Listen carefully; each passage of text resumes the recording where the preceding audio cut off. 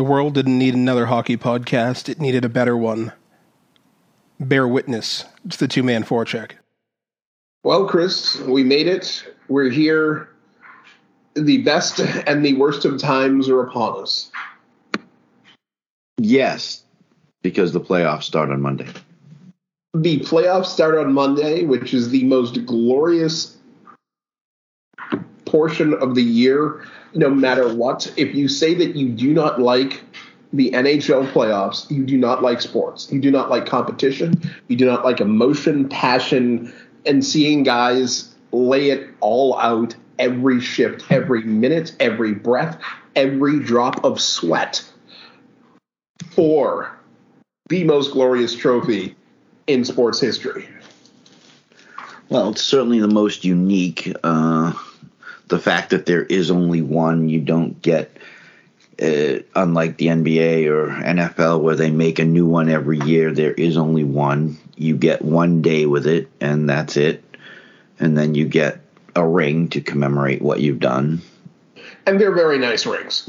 I'm not saying they aren't, but it's a very unique trophy, something to be proud of. There's nothing like it in sport. And it's also the hardest, and other sports will tell you, it's the hardest championship to win in sport. I mean, by design. And it needs to stay that way. Yeah, I'd rather they don't go to. First of all, I'm not saying this because I heard it somewhere. I would rather them not go to a shorter series or a single game final or anything like that. They need to stick with what they have.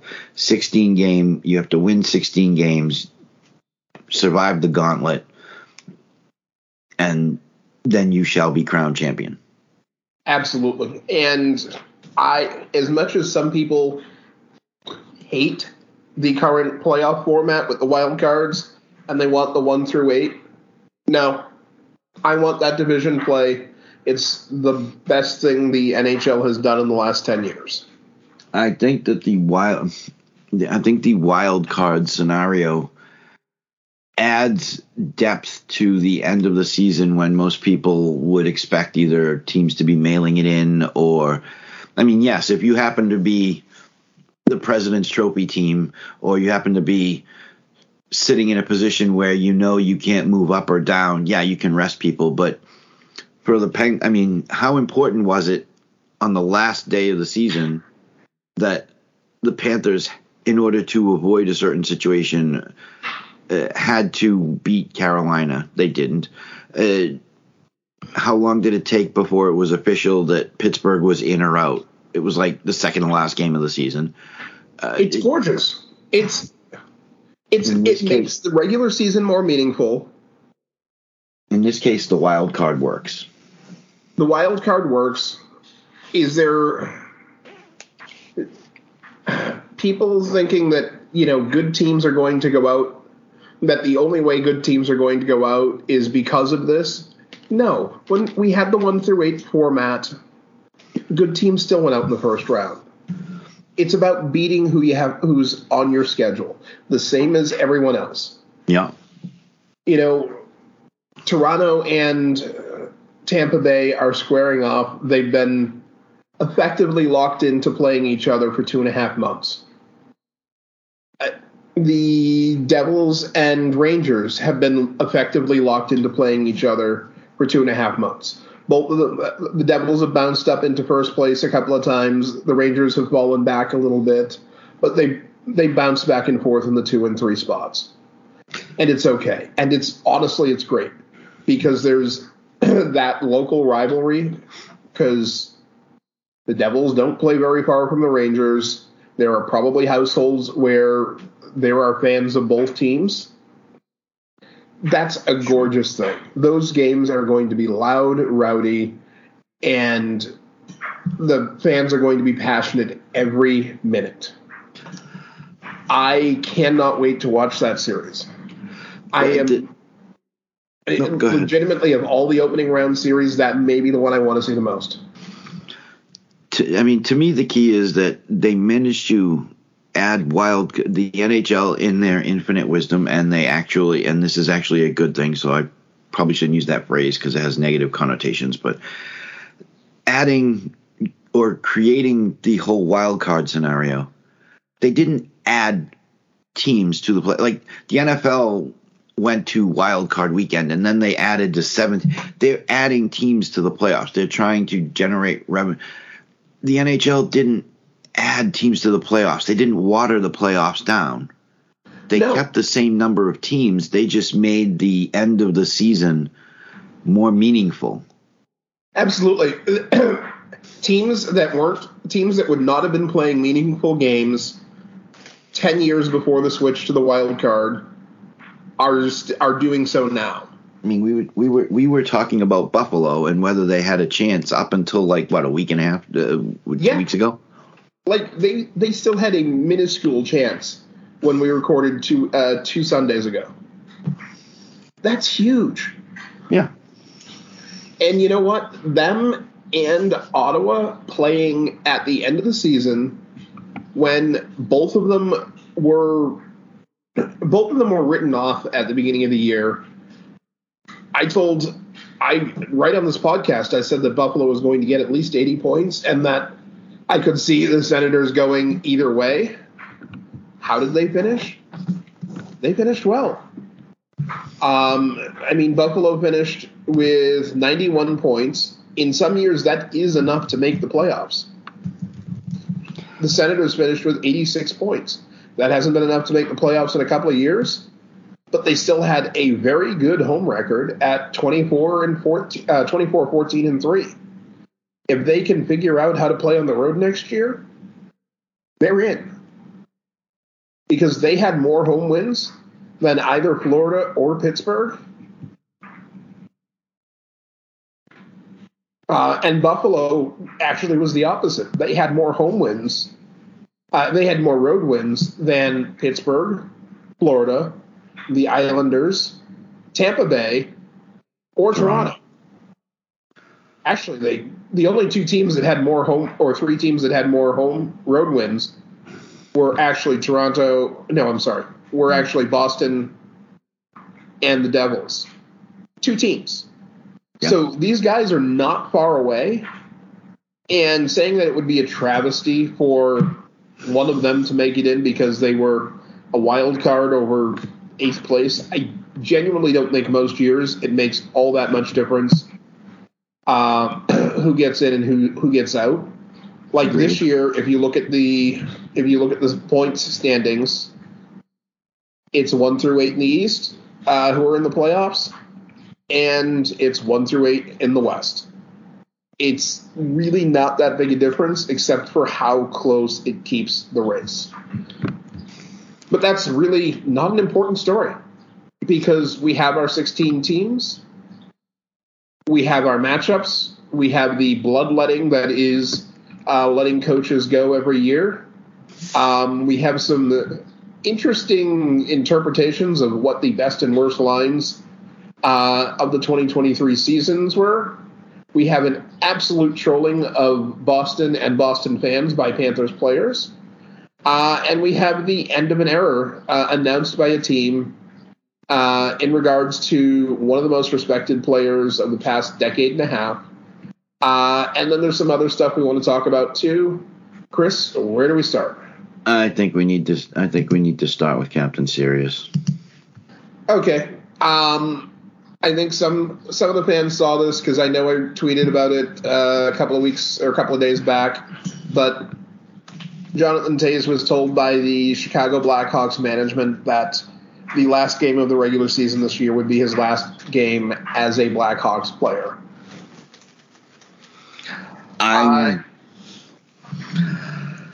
Go ahead. I was just going to say, I'm wondering if it's his. And no, he hasn't said anything. No, I haven't seen anything, heard anything. I don't have any insider info. And I'm just wondering if this is his last game, not only as a Blackhawk, but in the NHL as a player. I have not heard. He hasn't been healthy the last couple of years.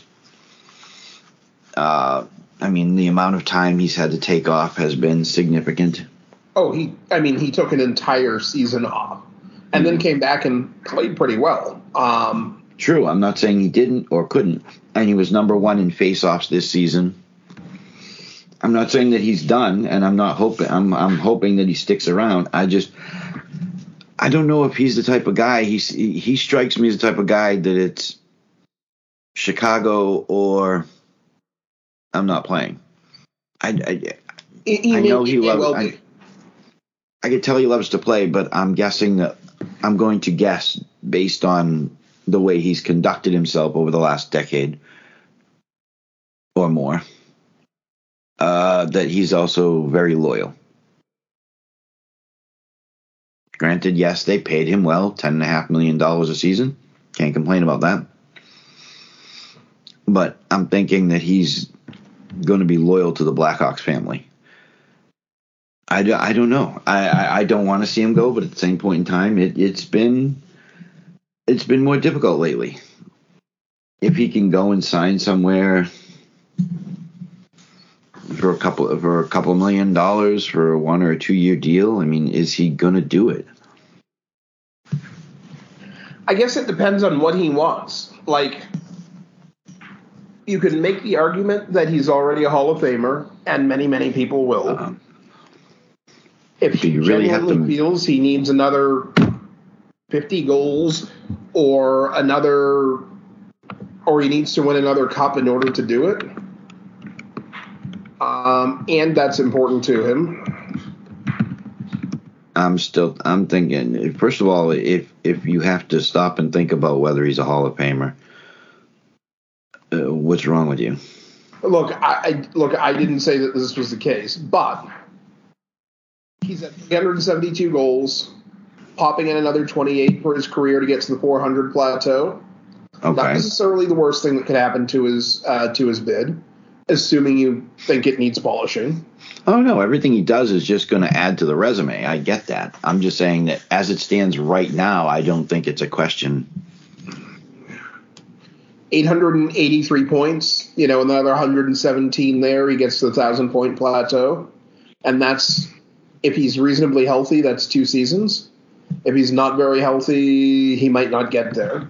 But, I mean, he's played over 1,000 games in the league, but he's still only 34 years old. He'll turn 35 in just a couple of weeks on April 29th. So happy birthday a little bit early, Captain Sirius. Oh, yeah. Okay, so just to reference this, 3-time Stanley Cup winner. Yep. Conn Smythe winner, Selke winner, Messier winner. Yep. Voted to the NHL's 100th anniversary, the anniversary team, NHL's 100 greatest players. Not that that's going to have a huge impact, but a little bit maybe. All rookie team. I don't think that he has to add to the resume. I think he's there. It's not whether we think he has to add to the resume, though. It's whether he thinks he has to add to the resume or wishes to. I mean, looking at his international career is pretty much enough to put him in the Hall of Fame regardless of anything he's done in the NHL. I mean, 2005 U17 gold, 2006 World Junior Championships gold, 2007 World Junior Championships gold, 2007 World Championships gold, 2008 World Championships silver, 2010 Olympic gold, 2014 Olympic gold, 2016 World Championship gold.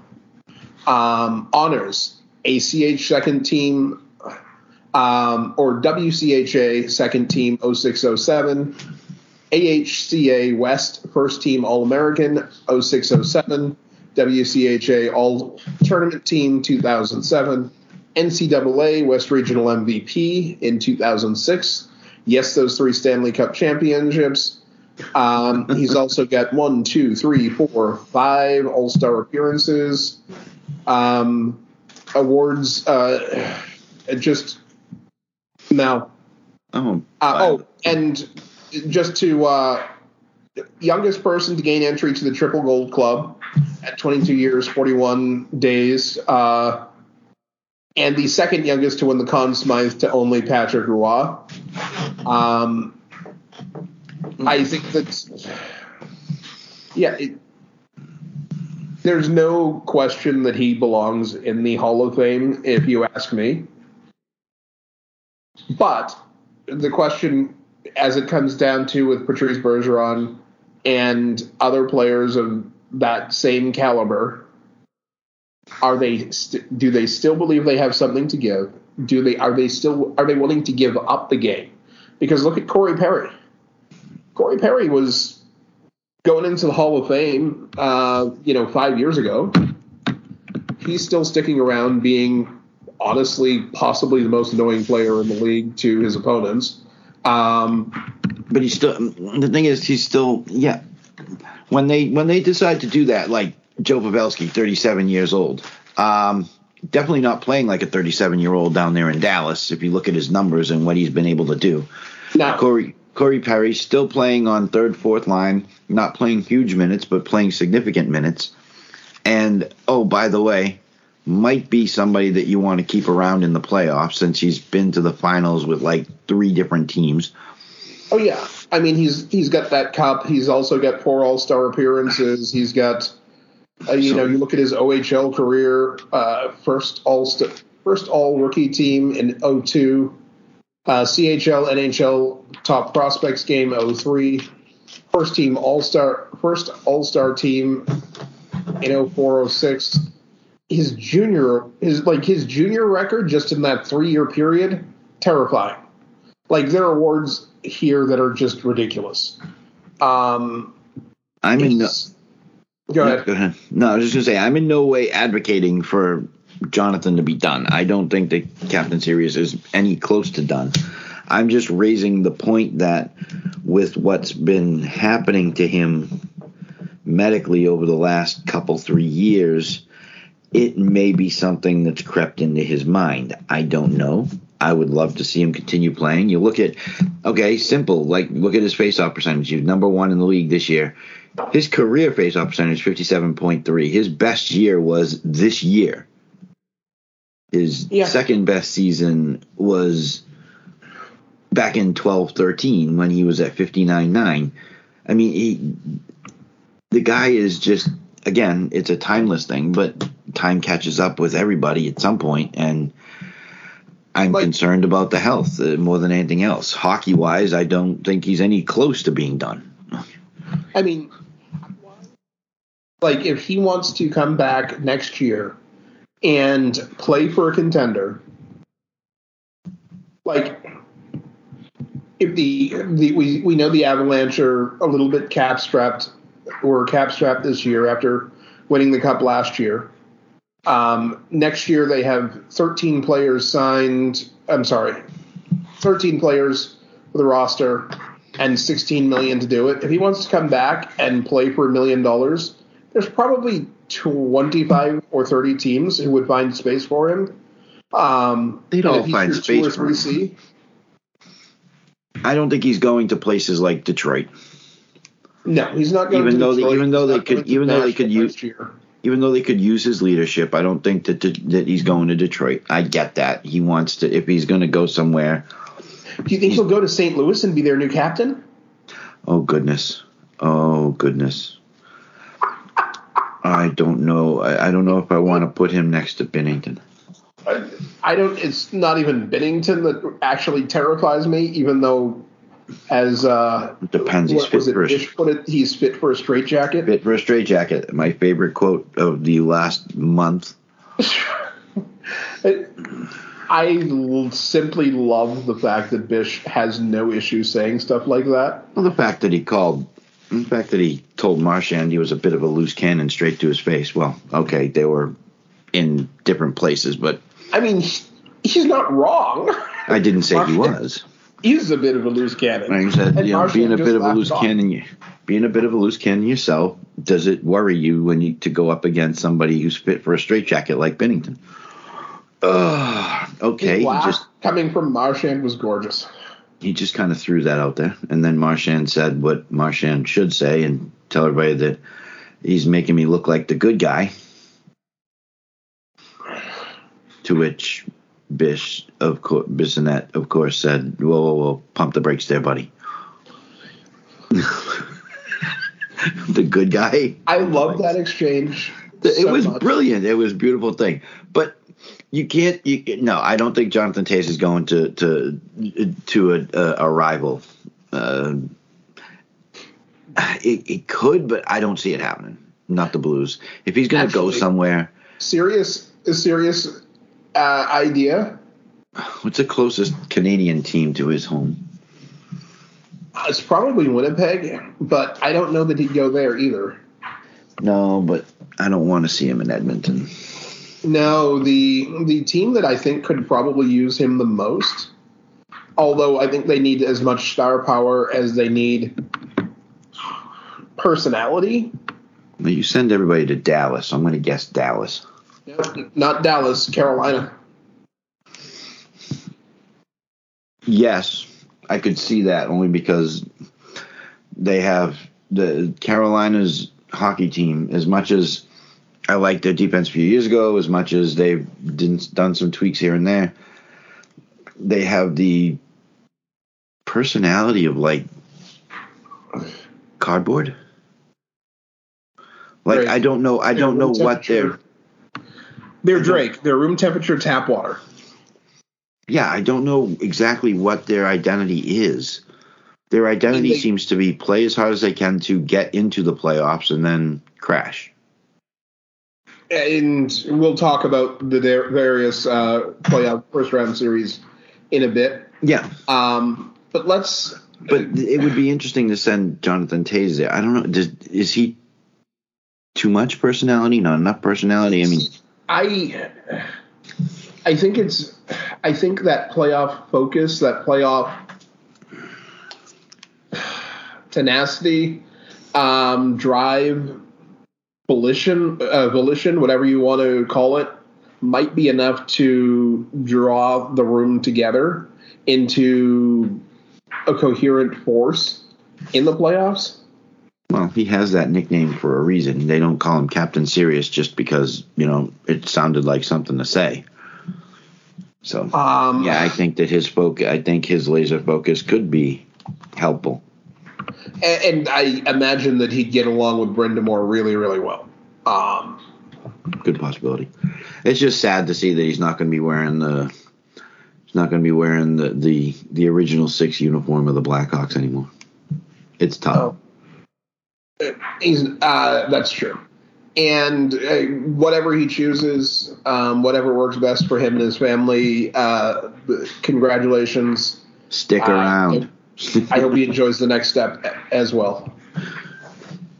That being said, stick around. Want to cover it really, really quickly before we get too deep into the show? Sure. IIHF World Women's Gold Final is today. It's Sunday the 16th. Wait, let me guess. USA versus Canada again. It is USA versus Canada. What a shock. I know. It's never happened before. It may never happen again. It's refreshing. It's a breath of fresh air.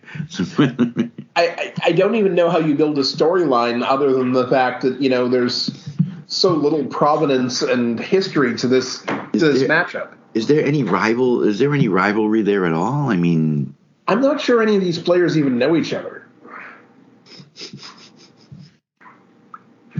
That being said,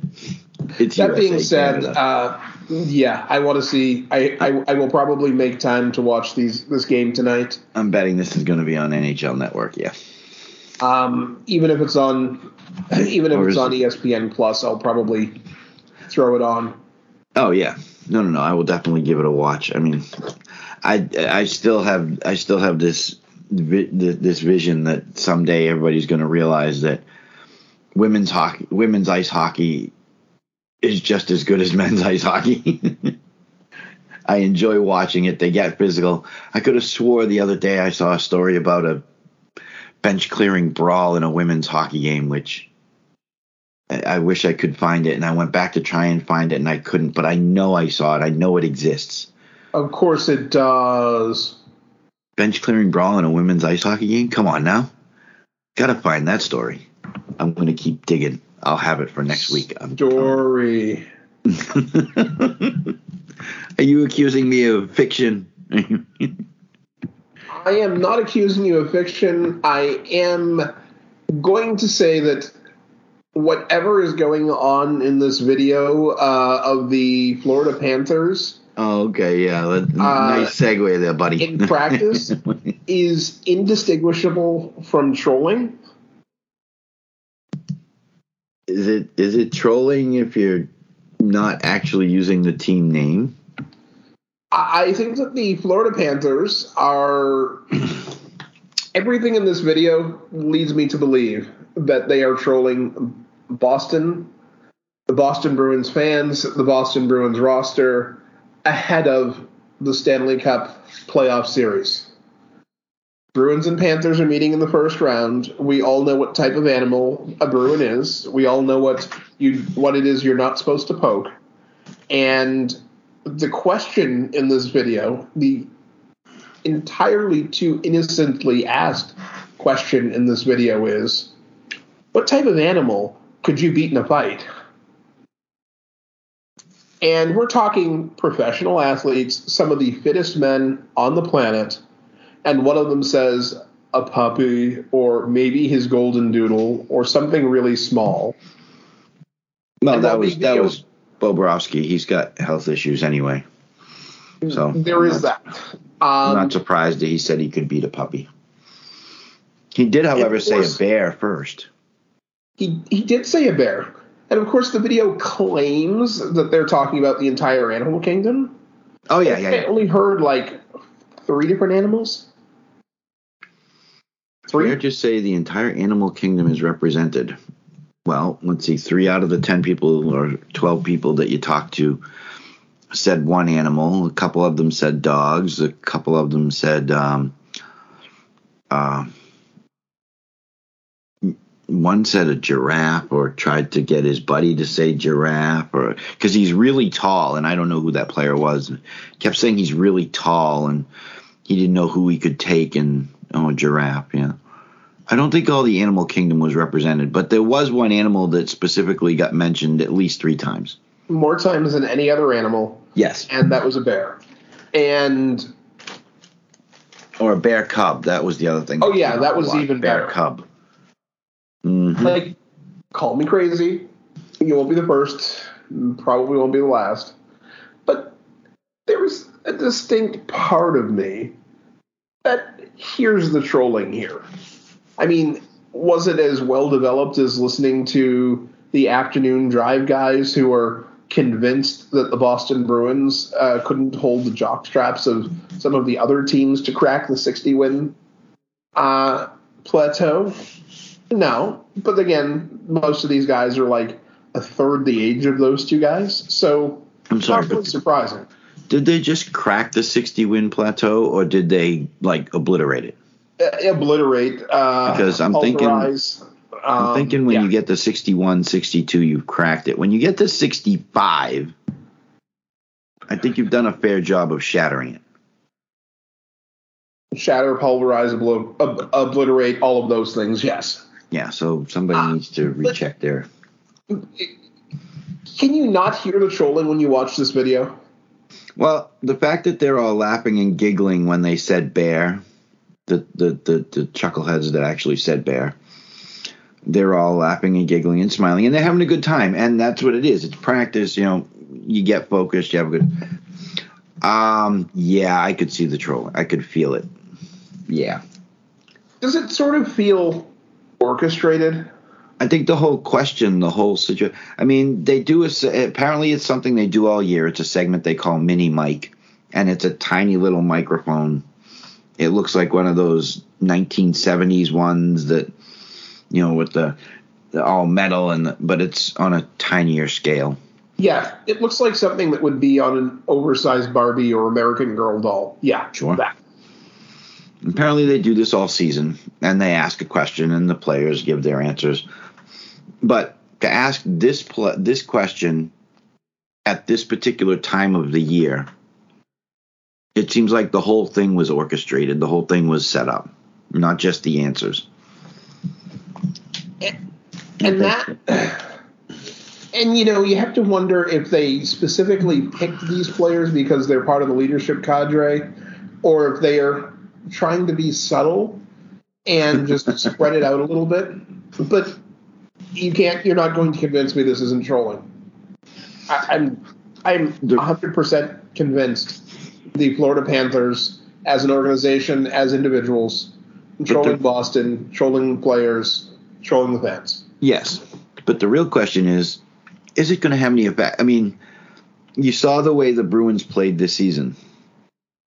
And granted, yes, regular season versus playoffs, totally different animal. I get all of that. I've been watching long enough. I've played, I understand the whole concept. But is this really going to affect a team that never suffered a losing streak longer than, 3 games? Maybe 4, I think they hit Correct. 4, maybe 3 games, I think. The answer is I don't know. Had 5 streaks of minimum 7 wins. First time it's been done in NHL. Yet another record that this team broke. I don't see that this is going to bother. I'm not worried about the guys. I'm not worried about the top players, the core players, Bergeron, Marchand, Krejci. Not really worried even about like McAvoy or Grzelcyk. I think there's enough leadership on this team that they're not going to let the younger guys be affected by it. Yeah, but you can't control how much those guys go on social media and see stuff like this, or turn on the NHL Network and see stuff like this. Okay. So it's going to be there. It's going to be. I'm sure that 1 or 2 of these guys have had someone text them this, or send them a DM on whichever platform with this video, because the Panthers put it right out there on their own Twitter account. They're not trying to hide this. This isn't like locker room. No, joking. but this is right on their platform. This is their front porch. But that's the way I take this. This is locker room wall material. This is we heard about it for years for the Patriots. They always consider themselves somebody says something bad about them. They always said good things about the other team, and then they would take that bad stuff that the other team said, slap it on the wall, and use it as motivation. To me, that's all this is like, okay, these guys seem to think that beating a bear is going to be, they're capable of beating a bear. Let's show them how difficult it can be to actually beat down a bear. I mean, that's to me, that's what it is. It's locker room material. And okay, now, are you trying to convince yourselves of this, or are you trying to convince Boston of this? Because you could be doing both. You could be doing either. Maybe you're just trying to distract yourself and keep your team from feeling nervous. But do you really need to motivate the best team in hockey for the last 8 months to do better? Like, are you trying to motivate them to beat you in 3 games instead of 4? Yeah, I don't think you.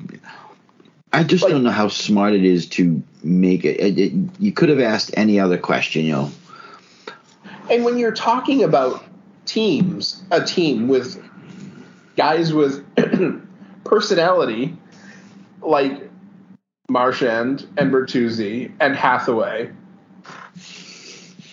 do you actually want to get on the ice and just open your ears to the types of things that will fall out of their mouths if you've annoyed them? Hey, do you really want to take a chance at getting licked? For that matter, do you want to have to go drop the gloves against Trent Frederick or, a.k.a. One Punch Man? I mean... Yeah, we never did discuss the one shot. I just don't get this. Like, as a move, I mean, if it's a 2-3, a long-time rivalry like the Rangers and Devils, yeah, sure, makes sense. But you're the Florida Panthers. You've been in the league how long and never won a cup? Didn't they win a cup? I think they went to a cup final against Calgary, but maybe. I think they did win one once way back. They did. I think Van Beesbrook was their goaltender. Van Beesbrook, former Ranger. there's not a player on that team that has deep playoff history in that jersey. I agree. I This just seems ill-conceived, and yes. it makes me question the thinking behind it. Hashtag time to hunt. Time to be hunted. Which brings us to the next item on the board. Looking at Twitter last night. Oh, we have to talk about this. There's no way to avoid talking about this. Okay, I mean, it wasn't all the coaching carousel. Jeremy Rutherford tweets out some tweets from the Blues general manager, or from quotes from the Blues general manager, Doug Armstrong. And this got me paying attention because I think that it's a more important position on a good team than it is on a bad team. But I don't know that you can build a good team without at least reasonable captain. Jeremy Rutherford tweets about Armstrong's response to who the next captain of the team will be. And I'm going to read these quotes off of a couple of tweets at JP Rutherford on Twitter. It's something I want to deal with Craig. It's something I want to deal with Craig on. It's something I thought about when Pietrangelo left. What is the role of a captain, and is the role of captain in sport anymore? I don't know if there is. Continued. I think you have such a group dynamic in everything these guys deal with. I don't know if you need a C or if you need multiple A's to pull a team together. I also think that if you're a leader, you don't need a C. You're going to do that with your actions. So is it a one-man job anymore? My inner circle is ex-players, and I've got to tap into these guys on what they think and we need to do, on what we think we need to do. I also got to go to my Rolodex of guys that I've got a ton of respect for that are recently retired: Barrett Jackman, David Backes. I haven't decided, and that's on if the Blues will have a captain, but I'm saying there's certainly a possibility there couldn't be. I guarantee we won't be announcing one in the next few months. There's, in isolation, I think this is only weird. I don't know of a time in my life that the job of captain has been done in isolation with no other voices in the locker room. Because you go back and listen to the on ice excitement and post cup interviews of players, and they all talk about, this guy helped, and this guy is such a leader, and this guy is a leader, and this guy is a leader. So it's not really ever been a one guy position. You go back to even the 2011 Bruins win, and Chara talked about Recchi and Bergeron and Krejci, and then you get deeper into the interviews as the weeks and months go on, and you had Tyler Seguin talking about Michael Ryder's leadership and how he helped keep him focused some days, and you had Lucic talking about other players. It's never been a one-man job. No. But there's always that one dude who, when he speaks, everyone listens. Yes. I've said, even while Zdeno Chara was a great captain for the Boston Bruins, that the emotional epicenter of the Boston Bruins, since he had that first big concussion, has been Patrice Bergeron. I have zero issues with Zdeno Chara as a captain. None. But you look at the Chicago Blackhawks. They didn't accidentally win 3 cups in a couple of years. Well, 3 and 6, but who's counting? 3 and 6 years. And that's having the roster gutted in between those wins each time. The team that went on the ice after their first win was less than half the roster that that had finished the previous year. There were guys who were traded before the Cup parade. They won the Stanley Cup and then got rid of Anthony Niemi, who was their goaltender for the Stanley Cup. Yeah, they got rid of Niemi, they got rid of Bufflin, they got rid of, I think they got rid of Chris Versteeg. They got rid of, like, at least 10 or 12 guys. And then they had a slightly down year, and they reloaded, and they did it again. But guess what? Captain Sirius, right there, leading the charge.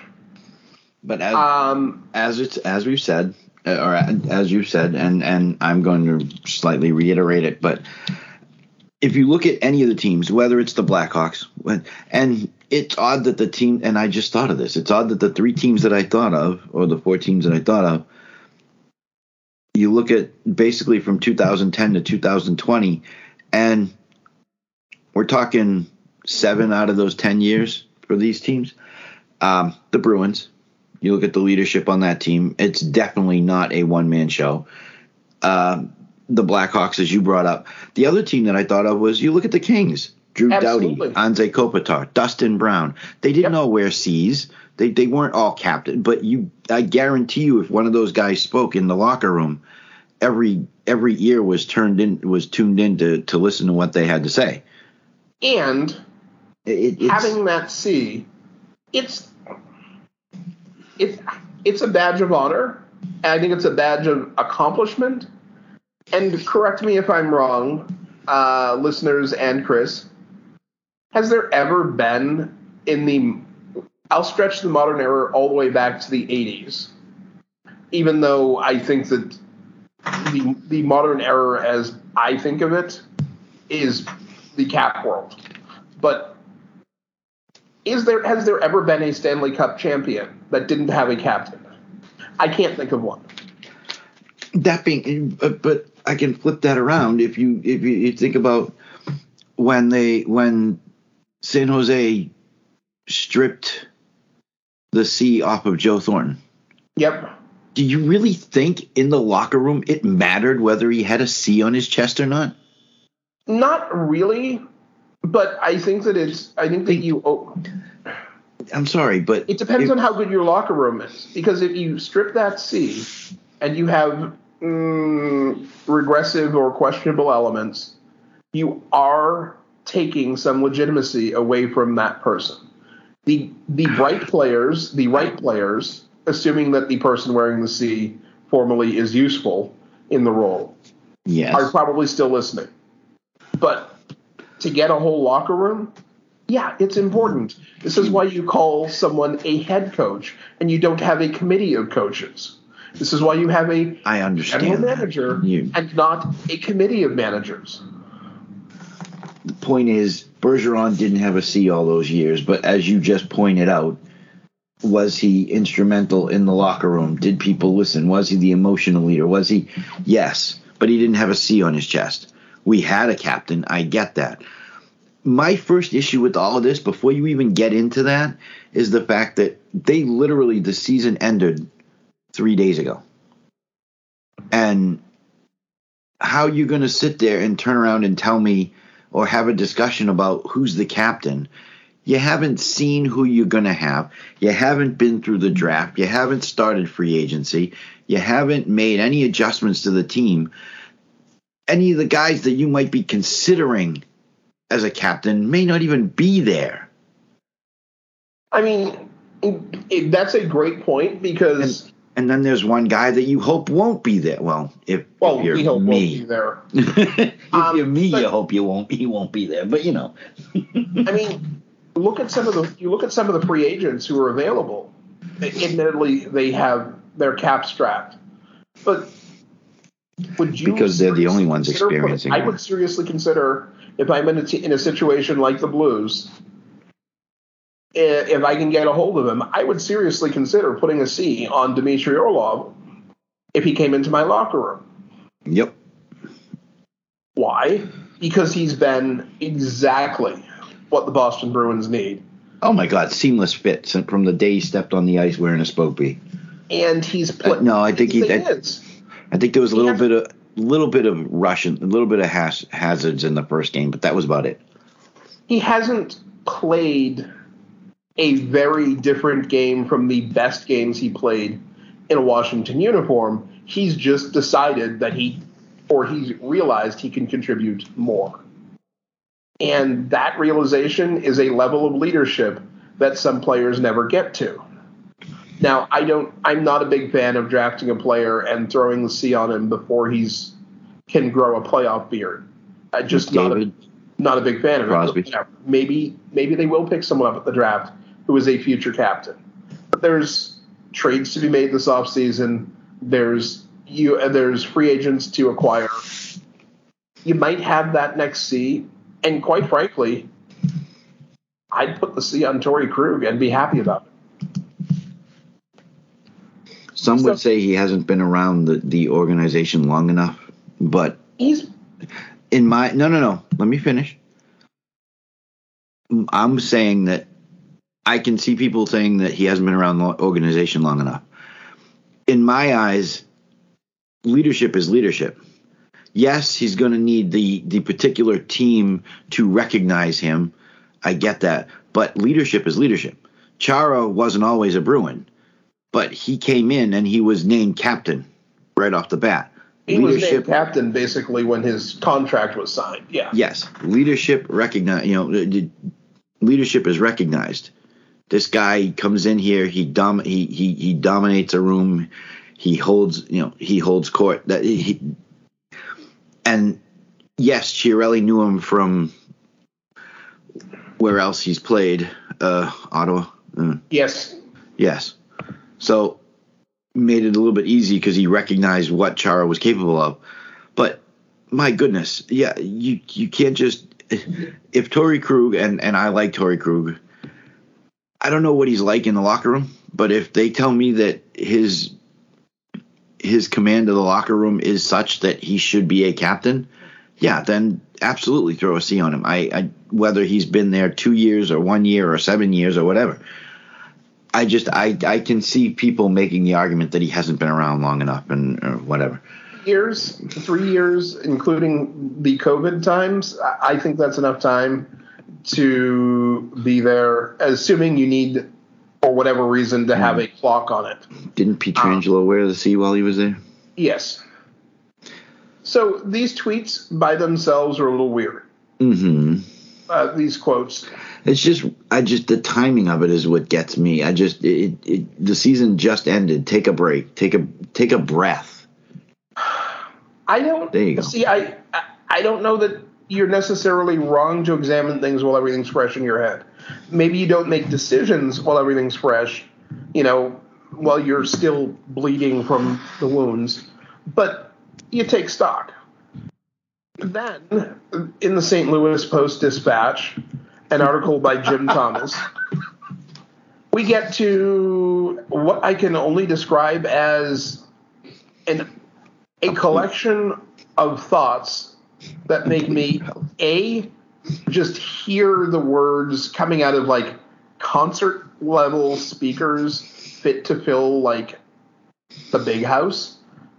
Get off my lawn. And kids these days, like... Well, now we get the plea for get me out of town, please. Like, between the tweets, the quotes in the tweet, and the quotes in the article, my very serious question as an owner, as a season ticket holder, would be, why is this guy still GM? Well, my first question would be, who's first to go, Armstrong or Bennington? The fact, and we'll get into that because...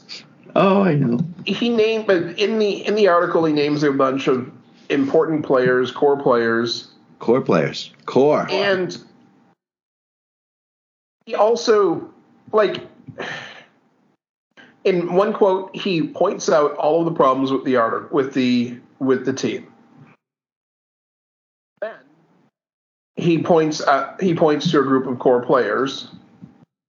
Now, his two of the assistant coaches on the team have been dismissed, Mike Van Ryn and Craig McTavish. I don't know that either one that's a change that's going to matter, but as much as filling the roster, So, I'm just trying to. here's the list of players with Shen and Buchnevich and Saad, Kiru, Thomas, Pareko, Falk, Leddy, Krug, Bennington. I can't believe it's a total rebuild. Okay, Brandon Saad, no longer hockey young. Yeah, he's got his cups with Chicago. Nick Leddy, not particularly hockey young. Nope. Also played with Chicago. I mean, he's 32. He's not creaky or anything. But I didn't say to put him out to pasture. I'm just saying he's not hockey young anymore. Yeah, he's got 929 regular season NHL games and 130 playoff games under his belt. I'm pretty sure he's got seen the block from all angles. Pretty sure he's got a Stanley Cup with Chicago. Torrey Krug, even he's not hockey young anymore. I mean, he came into the league after a couple of years after 3 or 4 seasons of college hockey. But you've got Kira, you've got Buchnevich. Those guys are 24, 27. Shen is 31. Thomas is 23. Justin Falk, 30. Brandon Saad's only 29. Torrey Krug's 31. So, yeah. Wait. Brandon Saad's only 29? I know. It feels like he's been in the league since 2011-12. He only played 2 games that season. But, yeah, he's been in the league over a decade.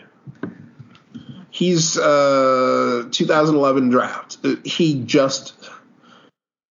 played for Chicago, then he played for Columbus, and then he went back to Chicago, and now in the Blues. It just feels like he's been in the league since Eisenhower was president. It's funny because I read this paragraph, and the first thing I thought was an old Sesame Street jingle. One of these things is not like the other. Yes, exactly. And then you get to now. You look at these guys. You talk about performance and what's going on. Kiru led the team in scoring. Buchnevich second. Braden Shen third. Yeah. Robert Thomas fourth. Justin Falk fifth. Brandon Saad, and then Torrey Krug. Toroshchenko was gone during the season. They moved him at the deadline. Yeah. But that's your top 6 in scoring, so it's not a bad core. Now, Buchnevich only played 63 games. Thomas only played 73. And Saad only played 71. Krug played 63. So there's some injury history that should be paid attention to. Uh-huh. So whatever you're looking at for acquisitions, health needs to be pretty close to the top. You're avoiding the elephant in the straitjacket, though. I mean, in the room. I think you misspoke. Allosaurus in the straitjacket. Allosaurus. Oh, okay. Jordan Bennington. No. As we've discussed on the show at least once. No. He's ungood. How did he get mixed in with this group? Apparently, Armstrong recognizes him when he walks into the locker room. Well, he does wear the most pads, so I guess he's easily recognizable. But we talk about one of my favorite stats, and that's the quality starts and really bad starts. Even in the playoffs, he's get a new goaltender. Jordan Bennington's not good. Just not good. Yes. And for the team to succeed, for the players to believe that the team can succeed, I can't imagine how he can stay there. And you look at the similarity scores for players. Matt Murray is the most similar. Huge injury history. And then you look at every other guy, on the similarity score through the first 6 years. Mm-hmm. All of them played a decade or more ago when, save percentages were much, much lower. Much, much lower. Yes. Way lower. Like below 900. Yes, they even mentioned stuff in one of the last Bruins hockey games during an intermission. They were talking about, was it Colby Armstrong was talking about playing with Grant Fuhr and how Grant Fuhr had all these Stanley Cups, yet his save percentage was below 90, like in the 880s or something like that. And it's like totally different time, yet somehow he still managed to, because Edmonton would outscore their opponent. The save percentages were much different back then. The goaltenders much different back then. So it's odd. Okay, in his last 98 regular season starts, he has a quality save percentage in like the 440s. Yeah, that's quality start percentage in the 440s. That's not NHL good. Goaltender is up to 50%. That's as the article starts off. Is this an aberration or a trend? In his case, it's a trend. In his case, it's a trend. So are you telling me that trend that started down? It started reasonably good in his first half season, where he had the hot run of a career, and has gone straight downhill every year since. Yeah. Are you telling me he's not worth $6 million a year? No, I'm not telling you that. I'm saying the numbers do not support it. That was called a softball. Now here's the issues. Quote, there are too many practices where we would not shoot enough, we would miss the net in our shot attempts, or we would overpass it. Quote, the next drill would go on and the same thing would happen, and then next, and we go 14 or 15 minutes in a game with no shots on nets, and we're going, geez, how did this happen? Or our defensive zone coverage. We would practice it, and there'd be no competitive nature in our practice in front of the net. We would give up scoring opportunities in practice, and it's just acceptance. Okay, I'm going to say something here, and it kind of goes along with the fact that you only fired the assistants, but why does Craig Berube still have a job if those are your issues? Okay, you've said this 1,000 times in defensive coaches, and I'm going to say it for you. Thank you. You can't fire the whole roster, but you can fire the coach. I don't think this is a Craig Berube problem. This is a Doug Armstrong problem. Because if you can see that happening all year long and do nothing about it. Yeah, well, that's a resume-generating event, yes. This article is a resume-generating event. Like,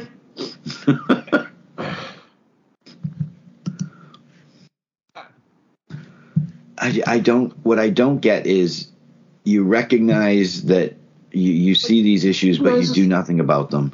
Yes. Then you turn around and you make statements like, it's my job to get it or get out. That's my summer project, is to work with people to find out how do you get to these guys, what makes them tick.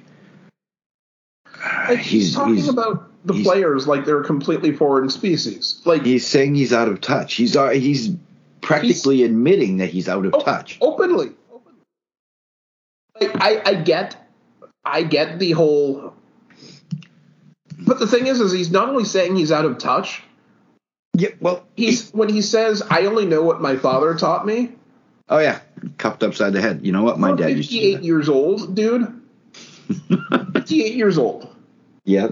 And you're sounding like there's no other way to learn anything anymore than with the people who you live with in a one-room shack that doesn't have electricity, indoor plumbing, or insulation. Wait, can't teach an old dog new tricks? It appears that way. Well, he says it's right here in black and white. Armstrong said he, quote, doesn't get it anymore when it comes to understanding the young hockey player. Black and white. It's right there. Okay. Armstrong said. Yes. And here's the laughable part. He added with a laugh, "It's a good summer project for an old man." He's 58. Dude, at 58, if you consider yourself an old man, take your money and retire. Because you're not fit to do the job anymore. Maybe you only need a vacation. Maybe you need to take a year off as a general manager and land someplace else. But you've been in the job 12 years. You, quite frankly, lucked into a Stanley Cup, or you wouldn't still be there. I'm not saying the players didn't work their behinds off. I'm not saying that your coach didn't show up with the golden shovel to rescue you and score with and outcoach the other dude. I'm still saying you got lucky. Well, it's his own fault if he wants to start blaming players that are or aren't there, because you're the one that got rid of Tarasenko. You're the one that traded Ryan O'Reilly. You're the one that didn't do anything to bring in. You pretty much went into sell mode. You got nobody else to blame here, dude. Even going back to looking at the Tarasenko situation, Tarasenko had his shoulder operated on 2 years in a row by a hack who failed to do anything to make it better. 2 summers in a row. That's not that's not a red flag. That's like a neon strobe light the size of Wembley Stadium.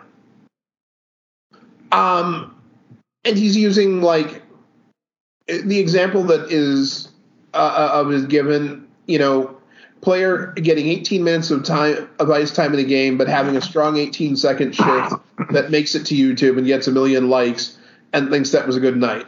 Number one, I'm pretty sure that there are no 18-second clips from the St. Louis Blues that have ever gotten 1 million likes on any single platform. Two, anyone paying attention to the last 15 years, or at least the last 5, would probably say TikTok or Instagram or maybe Twitter. He literally isn't getting it. And quite frankly, if you can see this issue and not say, look, the math says if you score a highlight reel goal, but you're directly responsible for giving up making 3 turnovers that lead to goals for the other side, you had a bad night. If you can't explain that, or don't get the concept well enough to have it in your head to let this article content out of your mouth, I'm just going to put a tiny little bow on it. It's not even time for a timeout, dude. Nope. Take your gold watch and hit the links. Come back in 25 years. We'll buy you some popcorn then. Tiny little bow. Armstrong actually gives us the answer in this article. Quote, expectations were higher, goals weren't met. It starts with the general manager not obviously bringing the right players in, the right support staff in. My job now is to take the time to evaluate where we're at, where our players are at individually, where they are collectively, blah, blah, blah. Right there, it starts with the general manager, the GM, saying this. Either this is a cry for help that he just wants out and he can't bring himself to use the phrase, I resign. Maybe he's hoping to collect, because if you quit, you don't get to collect, but if you are fired, you do. I don't know, but there's something about this story that just makes it's like a cry for help. Like he feels like he can't get out or something, and he's hoping somebody will help him get out. Vote of no confidence in parliamentary democracies. Wait, did the owner give him the dreaded vote of confidence? No, but if you actually asked most of the players, or at least the season ticket holders, to read this article, that group of tweets, and then vote on whether he should still have a job, pretty sure I know how that would come out. Pretty sure Speaking not. of pretty sure, how I know that would come out. Yeah. And honestly, this one I'm a little bit less sure on, and by that I mean still high 90% certainty. I did put out a tweet as we were kicking off the show. You'll find it on my profile and probably in the show description today. Among the coaches let go was Peter Laviolette. Simple question: will Peter Laviolette still be unemployed on July 1st this year? Very easy poll: yes or no. And how did you actually word the question? Because how the question is worded is going to... Will Peter Laviolette be unemployed until July 1? Until July 1. I already know my answer. Yeah, I am surprised at the first handful of votes. That said, we can go into... We mentioned that Mike Van Ryn and Craig McTavish were let go from the Blues. Dallas Eakins. Mike Van Ryn? That Mike Van Ryn? I don't remember, but probably. Dallas Eakins was let go from the Ducks. He remembers Milan really well, so. He may not remember Milan very well. He may not look upon him favorably, but he remembers who Milan is. Dallas Eakins. I'm not surprised at this. He's been there for 4 years, but again, this is one of those times where I say, is it really the coach's fault? I don't know. I see that team do good things. Like, it's hard not to do good things when you have Troy Terry on the ice. They've done dumb things like give away Shea Theodore. Like dumb things. I mean, when you have Troy Terry and Trevor Zegras on your roster, it's pretty hard not to do some pretty nice stuff. But even there, you're talking about the two best players on the team, who I don't think have hit the peak of their powers yet. Have you looked at their point totals yet, or recently? Have I looked at their point totals yet? Like individual player point totals? Yes, for Terry and Zegras. I have not recently, no. Okay. Where do you think they finished the 4 points totals? Just give me like a bracket for by tens. Did they finish like 110 points in the 110s? Did they finish in the hundreds? You want their points, the 80s, the 70s, 60s, 50s, whatever. Trevor Zegras, 87 points. Troy Terry, 74. Nope and nope. Okay. Zegras 65, Troy Terry 61. Wow. I gave him more credit than they deserved. And I think that comes down to support. I think it more importantly comes down to a defense that struggles to get the puck out of its own zone. Because you look at the goals against average of the 4 goalies who played this year, one of whom only played one game, but 366, 378, and 399. That's significantly ungood. Significantly. Yes.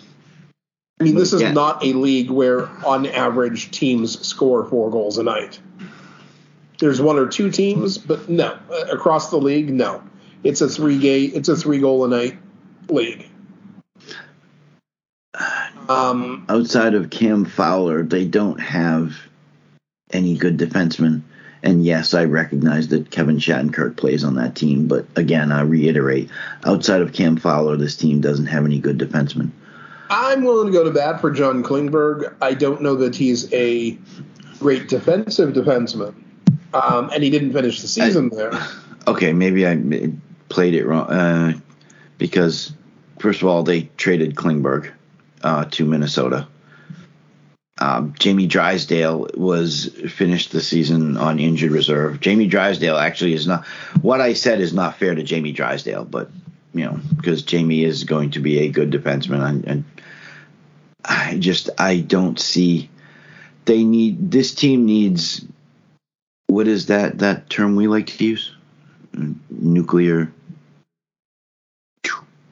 blow up. They need the earth-shattering kaboom. Earth-shattering kaboom. That's the one I was looking for. I'm sorry. Yes, you need to hang on to guys Obviously, they got a lot of youth on this team. You need to hang on to the Troy Terrys. Get rid of everyone over the age of 25. Something like that. And I feel deeply hurt for John Gibson. It's entirely not fair to him that he gets abused the way he does in Anaheim. I don't think it was Eakin's fault. I mean, I understand, first of all, Verbeek is barely over a year in the job as GM. I'm surprised that he didn't make the change when he took over at the end of last season. I mean, okay, so here's a real question. Yeah.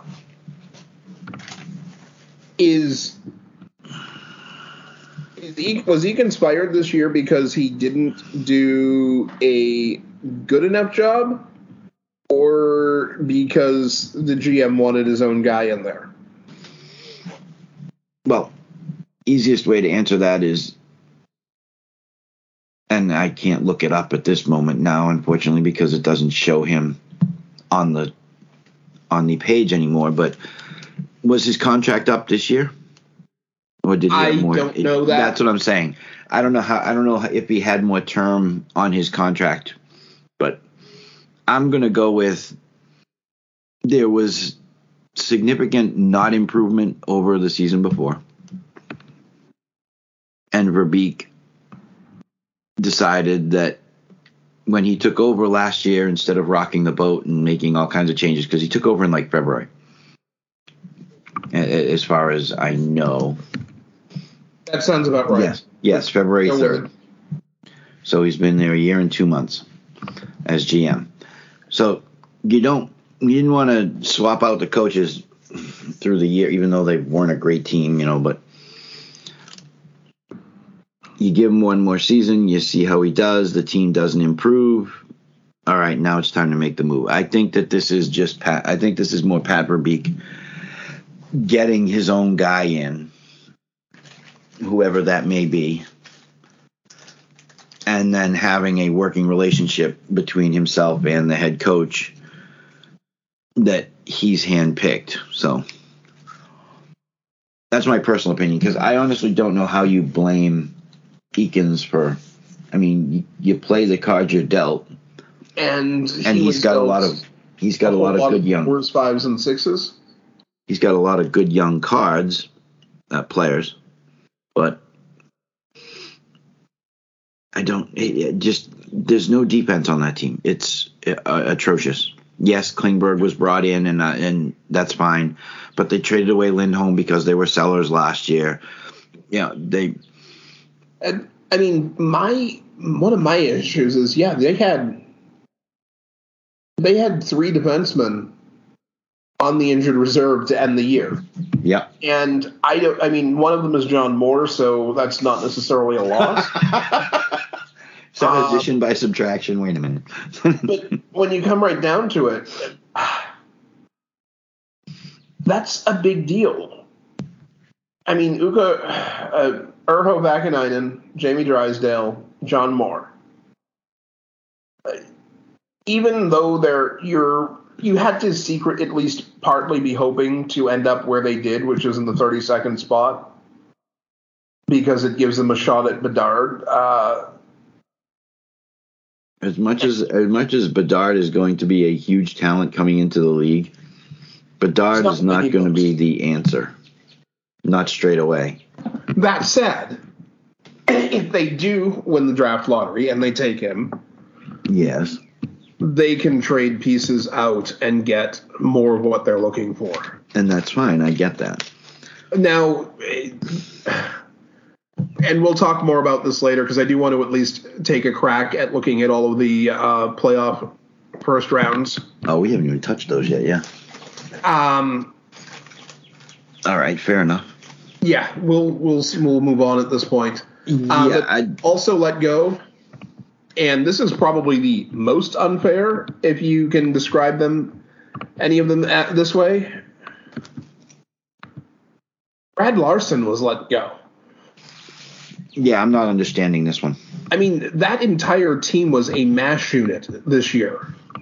It started in the preseason and went all year. Not understanding this one at all because A, mash unit, B, if I'm not mistaken, first year as head coach because, oh, wait, Tortorella was there. So you gave him 1 year? Technically, he had 2 years as head coach. He had been the assistant coach for the previous several seasons. And, yeah, he won 12 less games than he did the previous year. My apologies. He signed his contract. He signed his contract in 2021. For some reason, I thought he signed it last year. But, okay, so a year and a half. I only played 55 games. Well, that was the joke season. No, this year. This year. He only played 55 games. Oh, okay. Boone Jenner only played 68 games. I like Boone Jenner. Kirill Marashenko, 59 games. Adam Boquist, 46. And then you get to the guy, Zach Werenski only played 13 games this year. Jacob Voracek only played 11 games this year. Lane Patterson only played 16 games this year. The goaltending crease, they played 6 different goaltenders this year. And you're actually touching on what I was about to say, or what I was getting ready to going to say when I had a chance. It's not just that they got rid of Larson; they also got rid of Manny Legacy. Now, whether he's a good coach, bad coach, that's not. I'm not here to debate whether he's good, bad, or indifferent. The fact is, you got rid of the head coach. You didn't say anything about the assistant coaches, but you are not renewing the contract of the goaltending coach. This is a guy who had to deal with 6 different goaltenders and a myriad of styles. And again, you're turning around and you had one decent defenseman in front of him, and Werenski got hurt, if I'm not mistaken. He was hurt. He played all of 13 games. And don't forget that they also had a goaltender pass away over the summer. Yeah. The other kid, I can't remember his name. Relevant right at the moment, but that's a huge. I'm sorry. I don't get this one at all. Unless there are some players who, multiple players at the top end of the roster who said, I need to be gone, or he needs to be gone. I don't get it. Given the injury history and the thin roster here, and I'm being generous, and everyone's expectations, even allowing for those injured players to be healthy, this was still a lottery team, even if Werenski and Voracek and everyone had been healthy all year. By the way, I think Legacy knows something about goaltending. In 11 seasons, he had 187 wins, 99 losses. Goals against of 2.41, a little elevated, okay. 912 save percentage, not stellar, but go back and look at the average, it's 24 shutouts in 365 games. This is a guy who knows how to play the position. Yeah, and he's played on competitive teams, and you got rid of him, and you got rid of Brad. Will be employed again soon. I think Brad Larson may end up with another stint as an assistant before he gets. I don't think he's going right back into a head coaching position. Unfortunately, I think he's going to end up having to be and even Montgomery did it after his exit from Dallas. He went and he was the assistant in New York. Was it the Rangers? I don't remember, but something like that. He was an assistant. St. Louis. My apologies. He was an assistant in St. Louis before he got the head coaching. So, yeah, I think Larson's going to be, unfortunately, taking a step back for a season or two before he takes another head coaching gig. Yeah, I mean, he may end up as an AHL head coach for a year or two, but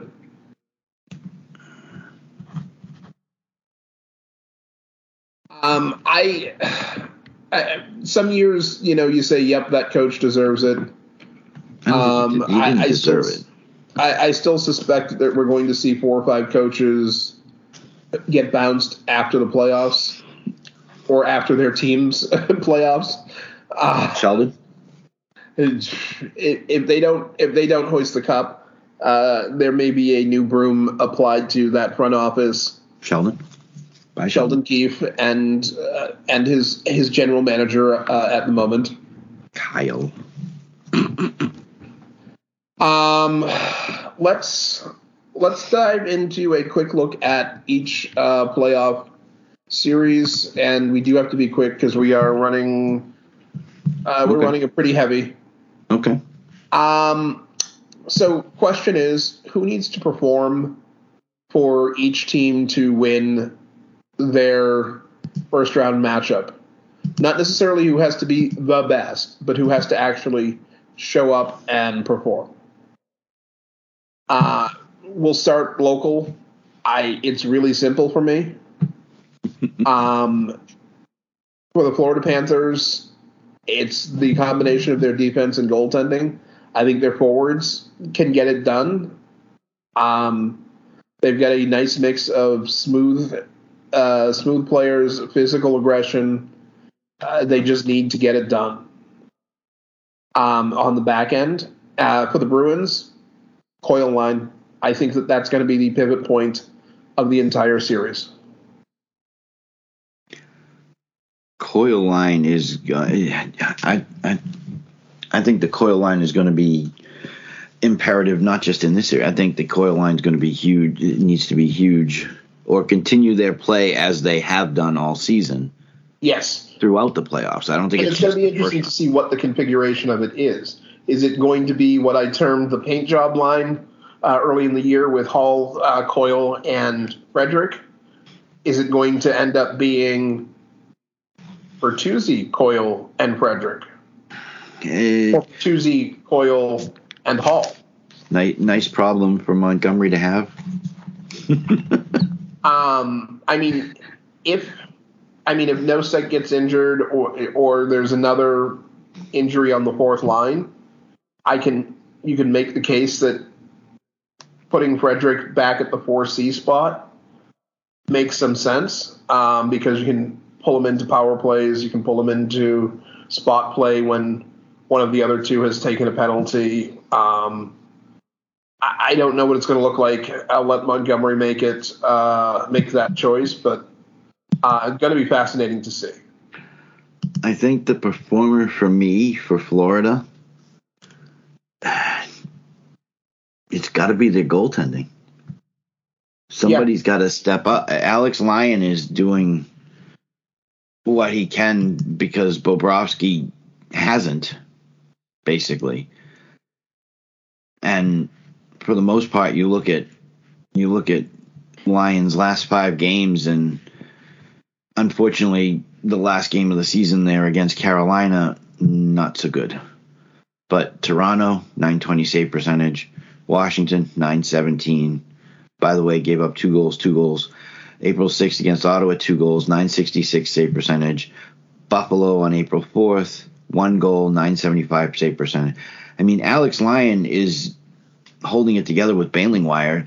That's the numbers that you should be expecting from your $10 million goaltender. You know, that Bobrovsky guy that you're paying through the nose for that can't show up and has a in his lot, and he hasn't played since what, late March? Is he out injured still, or is he back and just?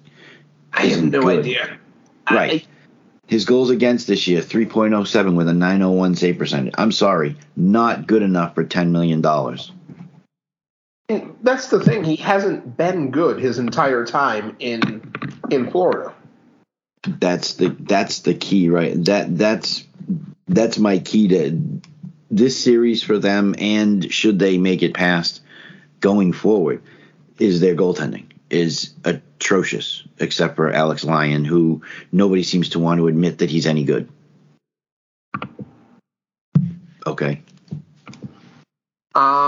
Okay, and for the Leafs and Bolts, I have exactly 3 words to answer both teams. Really? Goaltending, goaltending, goaltending. Vasilevsky has been mortal this year. I think he was mortal last year. Well, I think 3 years in a row of deep playoff runs is catching up to him a little bit. But there's also a much, much less deep team in front of him than when they won that first cup or the second cup. This team is not anywhere near as good as those 2 cup winners. It's not a terrible team, but in order for them to actually win, it's going to come down it's going to come down to the crease. I mean, unless one of their players goes off, one of their forwards goes off and has a 10-goal series, which admittedly is more possible than not in this particular series. There's a lot of goals to be scored in this series. The key for me is just defense, defense, defense. There's a lot of goals between the firepower on both teams. Kucherov, Stamkos, Braden Point, Killorn, somehow he always seems to be scoring in the playoffs. On the other side, Matthews, Marner, Nylander, Tavares, Ryan O'Reilly's got the playoff experience. There's a lot of goals to be scored. Who's going to stop them? As you said, goaltending, I say defense, one and the same at this point. Who's going to stop them? Yeah. Islanders and Canes. People are going to want to throw rotten tomatoes at me for my Canes pick. Okay. And I don't care. Fair enough. The Islanders, when you look at their scoring, and they are wildly unbalanced. Wildly. So it's everyone outside their top 3. I mean, these 2 teams are pretty similar. The Canes are a little bit better balanced offensively, but not hugely. And it's literally everyone outside their top 3 for scoring. And for the Canes, I thought that's who you just said. No. That was for the Islanders. Everyone outside the top 3. Literally, outside top 3. Everyone outside their top 3 scorers. But the 2 teams are identical. You could almost flip it and change the name I'm going to give you for the Canes to the equivalent name for the Islanders. For the Canes, it's Rod Brind'Amour. He needs to go from being a slightly better than average coach, which is what we've seen from him so far, to a playoff winning coach who outmaneuvers his opponent. He needs to be the guy because the roster doesn't have that guy.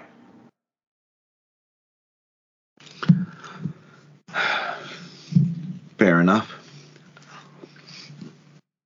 I'm looking at, for the Islanders, my key would be, or the key performers have to be everybody not named Ilya Sorokin. And yes, it's a cop-out. I don't care.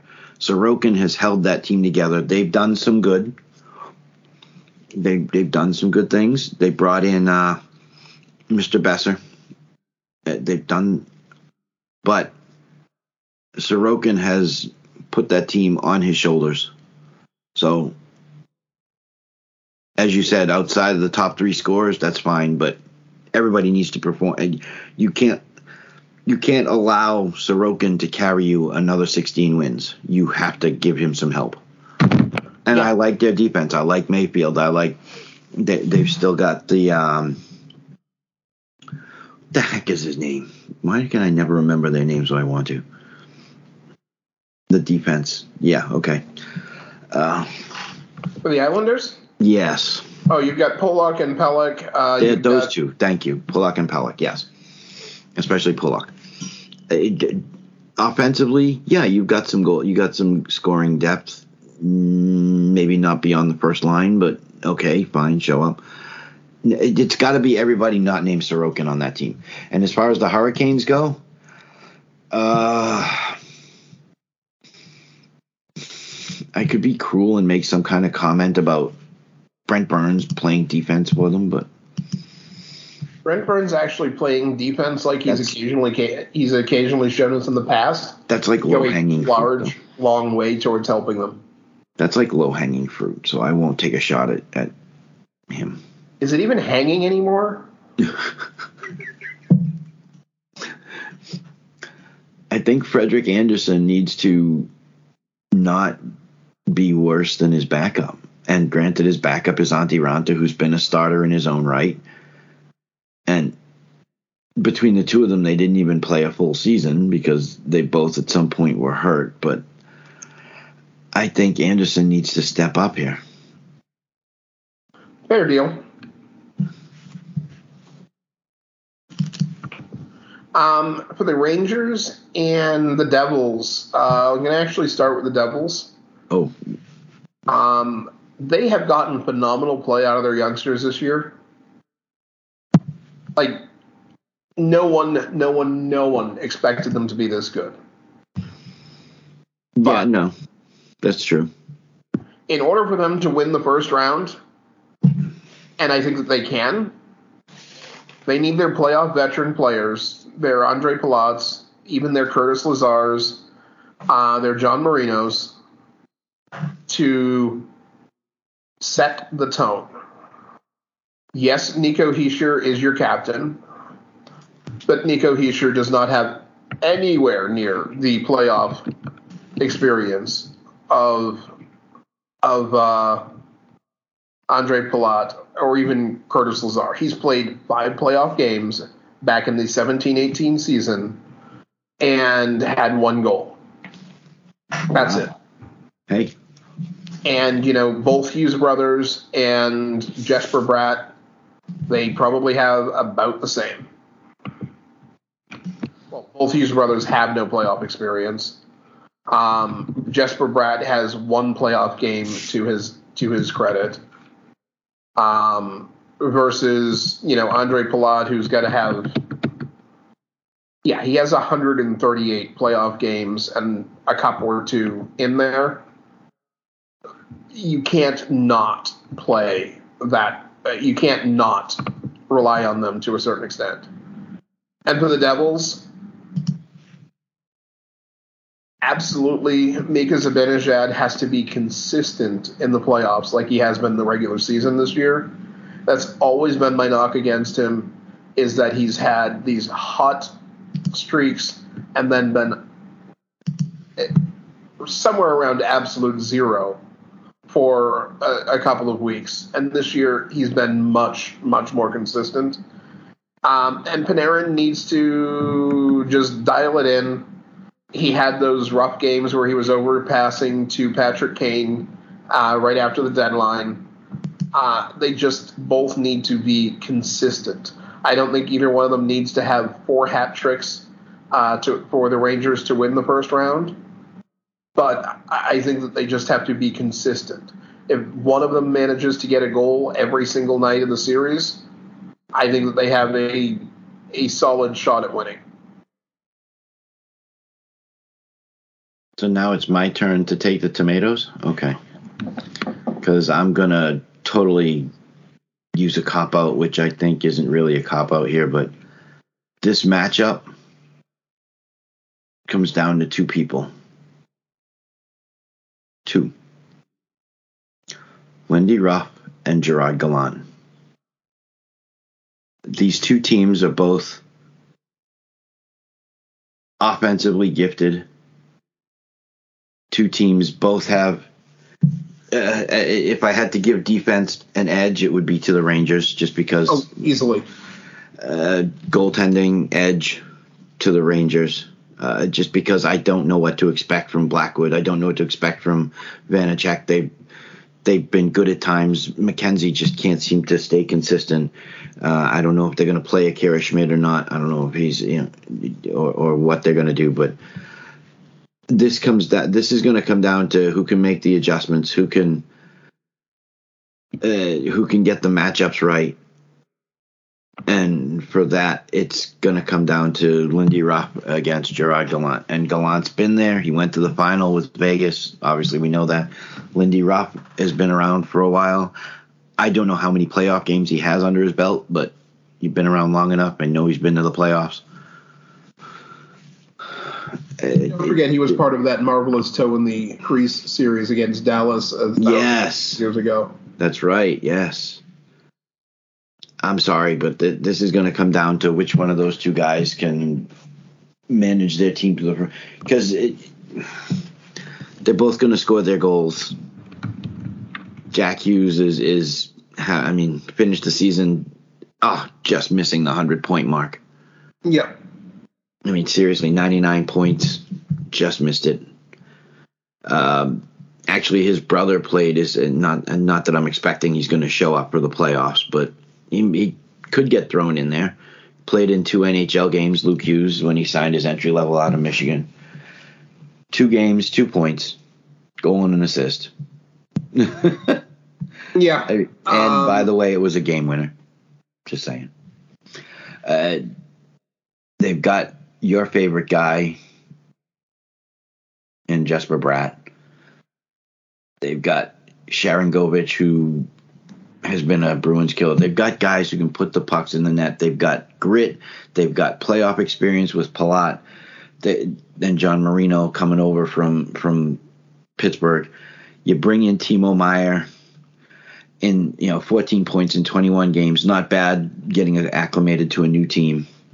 2/3 of a point per game when you just joining the guys and trying to generate some kind of it's going to come down to those 2 head coaches because there's just I think the goal scoring, I think there's a little bit more goal scoring on the Devils, but I think that the defense and the goaltending evens that out. So it's going to be the intangibles and the coaching that makes a difference.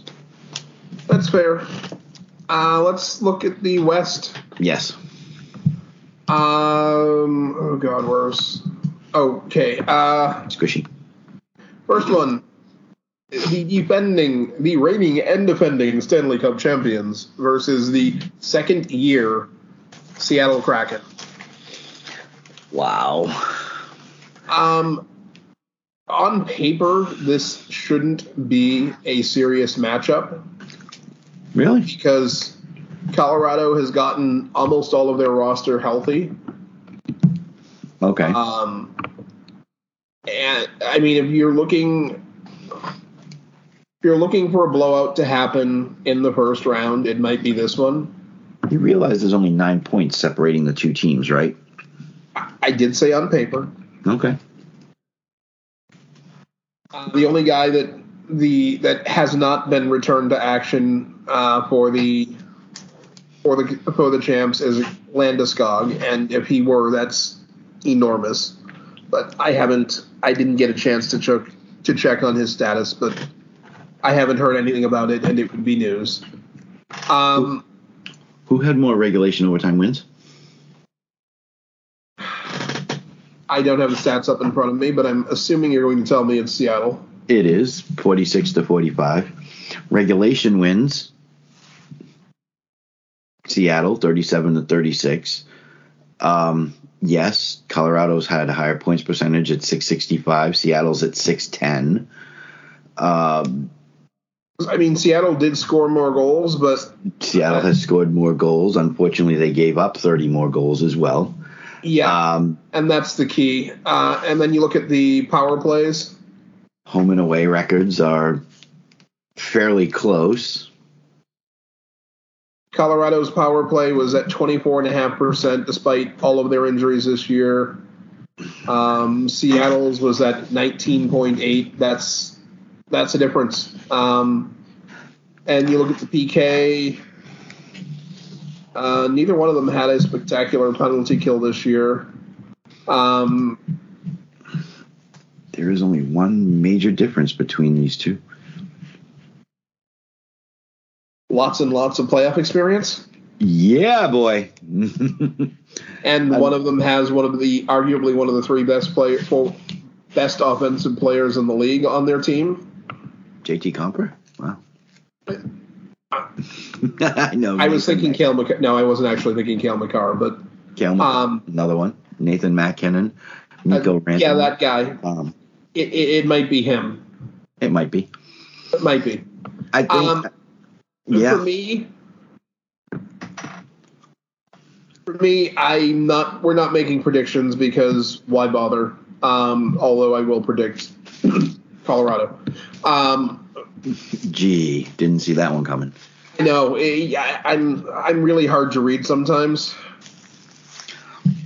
I don't think this is a walk. So I think for this one, yeah, I think this team just. Okay, I'm going to throw it all at the captain, even though he's not on the ice. I'm saying that Landeskog and the other guys wearing letters have to just keep the team's head screwed on straight for them to win. Okay. Like, not even points, total goals, or margins. Just keep the team moving forward at pace. That's it. For Seattle. Look, this has been a wonderful story. Okay. Because did you predict this team was making the playoffs this year? No. I certainly didn't predict it.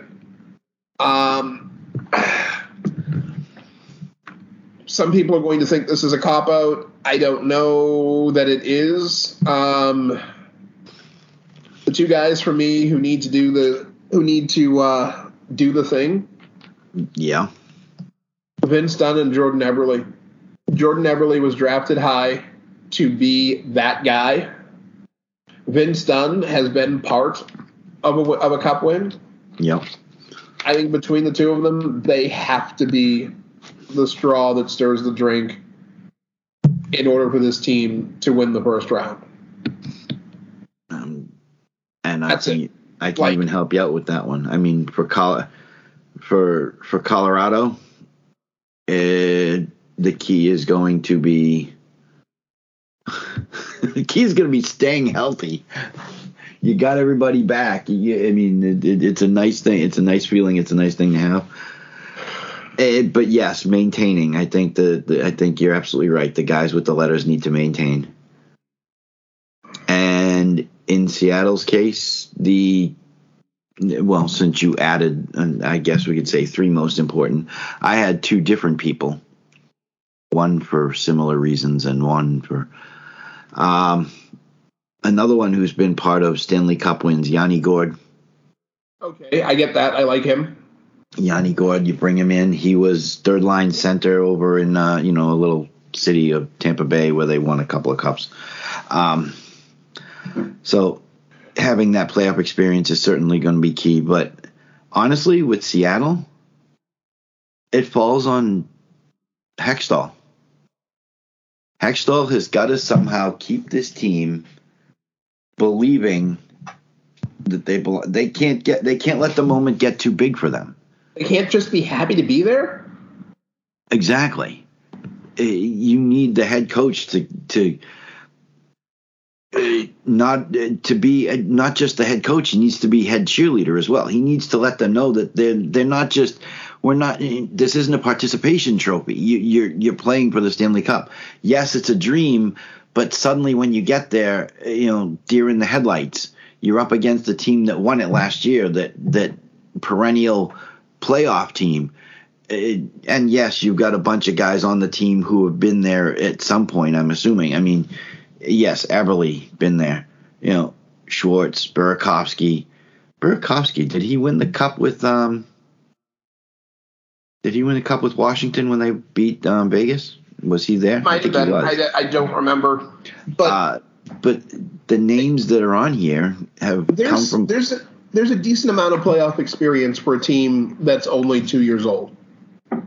Hextall just needs to keep them focused.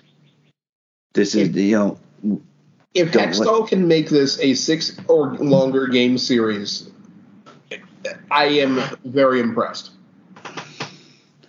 I'm not saying they're going to win it. I'm just saying in order for them to, you got to be more than just show up and collect your participation trophy. You need him to keep the team focused. You need him to keep them pointing in the right direction. Maybe you put the blinders on so that you can't see all the glitz and glamour around it because you're in the playoffs. That's my take. For Dallas and Minnesota? Okay, Dallas and Minnesota.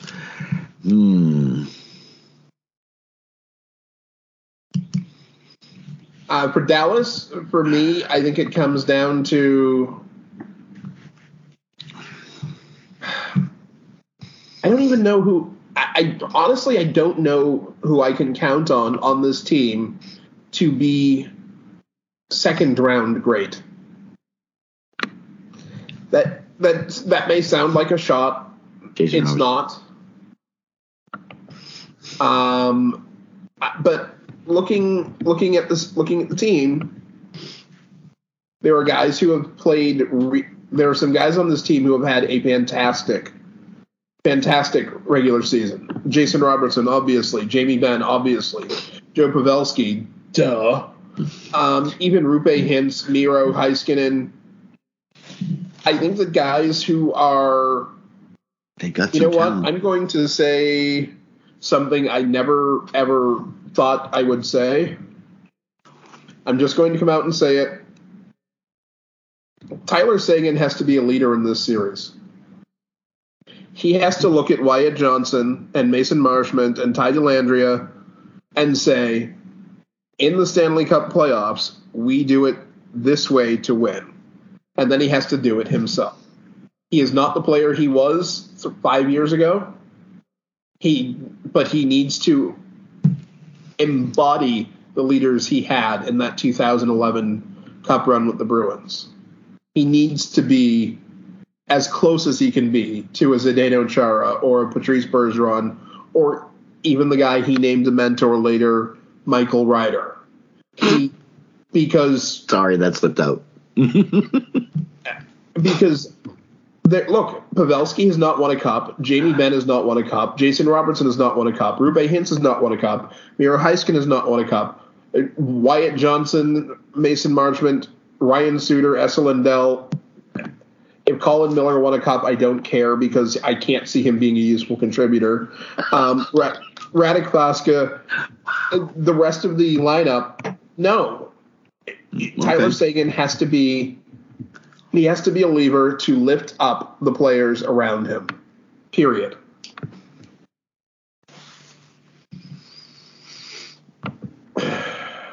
That being said, on the Minnesota side, I'm just going to say that the defense has to produce some offense. Yes. Goligoski and Brodin and Dumba and Klingberg and the rest of the crew, they need to help score. So they need to score more than 5 goals. They don't have the depth. They don't have the flashy depth that the other teams have. If Dallas manages to squish Kaprizov and hold him to 2 goals in the series, whether it's a 4-game series or a 7-game series, where else are those goals coming from? I mean, Boldy, what's he, 22? Yeah, he's now 128 games into his NHL career.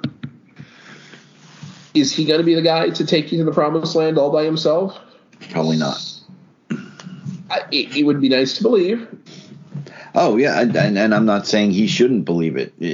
He should have that in his head that I can be the guy. I can do this. I can do that. That should be in his head. I absolutely agree. But it shouldn't be the anchor around his neck. No. Yeah, and I get that, and that's a hard balance to strike too. Like, To me, it needs to be that 6 or 7 man unit on the blue line. Get the puck out of your own zone as quick as possible. Take advantage of the fact that while the Dallas Stars are still pretty quick, Tyler Seguin, Jamie Benn, not so much anymore. Work around them. You? Well, Minnesota, I'm going to start with them only because I had a different take on it, but right idea. So, yes, defense. I want to see, and I think that fully capable of, even if he's the backup and sitting on the bench, I think that Marc-Andre Fleury can be a big influence on this. He's got cup wins. It goes to the final with Vegas in their inaugural season. He knows what it takes. I don't know how much of he strikes me as somebody who's not afraid to speak up, but he needs to take some kind of ownership in that locker room. And yes, the defense needs to help out scoring. I'm sorry, but when you score 5 goals in 8 playoff games, you're not getting it done. Wasn't that was their thing a year or two ago? Yeah. First round exit or they scored 5 goals in 7 games or something like that. Ridiculous. Not going to happen. You need to activate the D. As far as Dallas is concerned, all that talent, all that goal scoring is wonderful. I mean, I love Rope Hintz, Jason Robertson. Talked about it all season. What took so long? The fact that you said Tyler Seguin has to be a leader, I'm still a little stunned. So it's taking me a minute to catch up. It's okay. I'm a little bit dazed myself. Yeah, honestly, I think Jake Ottinger needs to stay out of his own head. I don't know how he does it. Go to the movie, go to the theater, watch a movie, go hunting, whatever it is, get out of your own head, because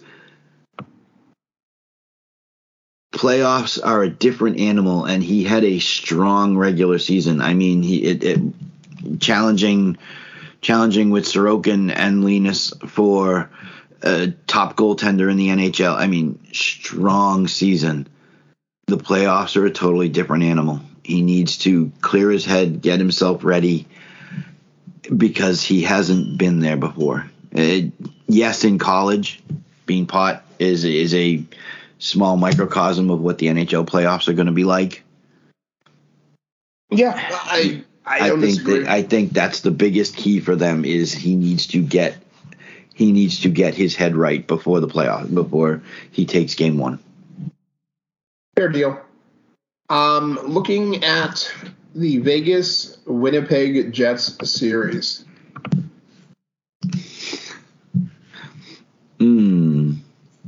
You want to start with this one, or you want me to? No, go ahead. You've been. Okay, I'm going to actually start with the easier of the two. For the Jets to succeed, they don't have the offensive depth. Their defense is solid but not spectacular. Connor Hellebuck has to stay as consistent and as good, or very good, as he was in the regular season. Because the Vegas Golden Knights, they don't have a single 30-goal scorer, and they only had 3 guys actually crack 20 goals this year. But, man, the depth of scoring. You've got like 10 or 12 guys who are double digits in goals. Some of them injured. Mark Stone, not sure on his status. Chandler Stevenson, 16 goals is a solid thing. But when you look at this team and you understand that Chandler Stevenson was the second leading scorer in the team, you start to wonder, is it a depth issue? Is it a coaching issue? Is it because, let's face it, the Western Conference, not particularly replete with with goalie superstars. Actually, the league is a little bit dry on them at the moment. With goalie superstars? Yes. Okay. Interesting. So I think for this, you have to look at your like top defensemen. You have to look at Pietrangelo and Shea Theodore, and you have to say to them, you need to turn this game into something that's played from your blue line forward. That you don't have time to play in your own end. Eichel doesn't have the playoff experience to carry you. William Karlsson, he went to a Stanley Cup. He went to the finals, but he's never won. Phil Kessel is officially hockey old. I think that you're really looking at that at Theodore Martinez and Pietrangelo as the guys who are going to have to give you that push to get you over the hill. It might not be a super big push in the first round, but absolutely anything past the first round, those three guys need to be your Conn Smythe leaders in the locker room. Conn Smythe leader, okay. Riley Smith. When Teddy Bluger is one of the guys that you turn to for that deep playoff run experience, because I'm pretty sure he's won at least one cup with Pittsburgh.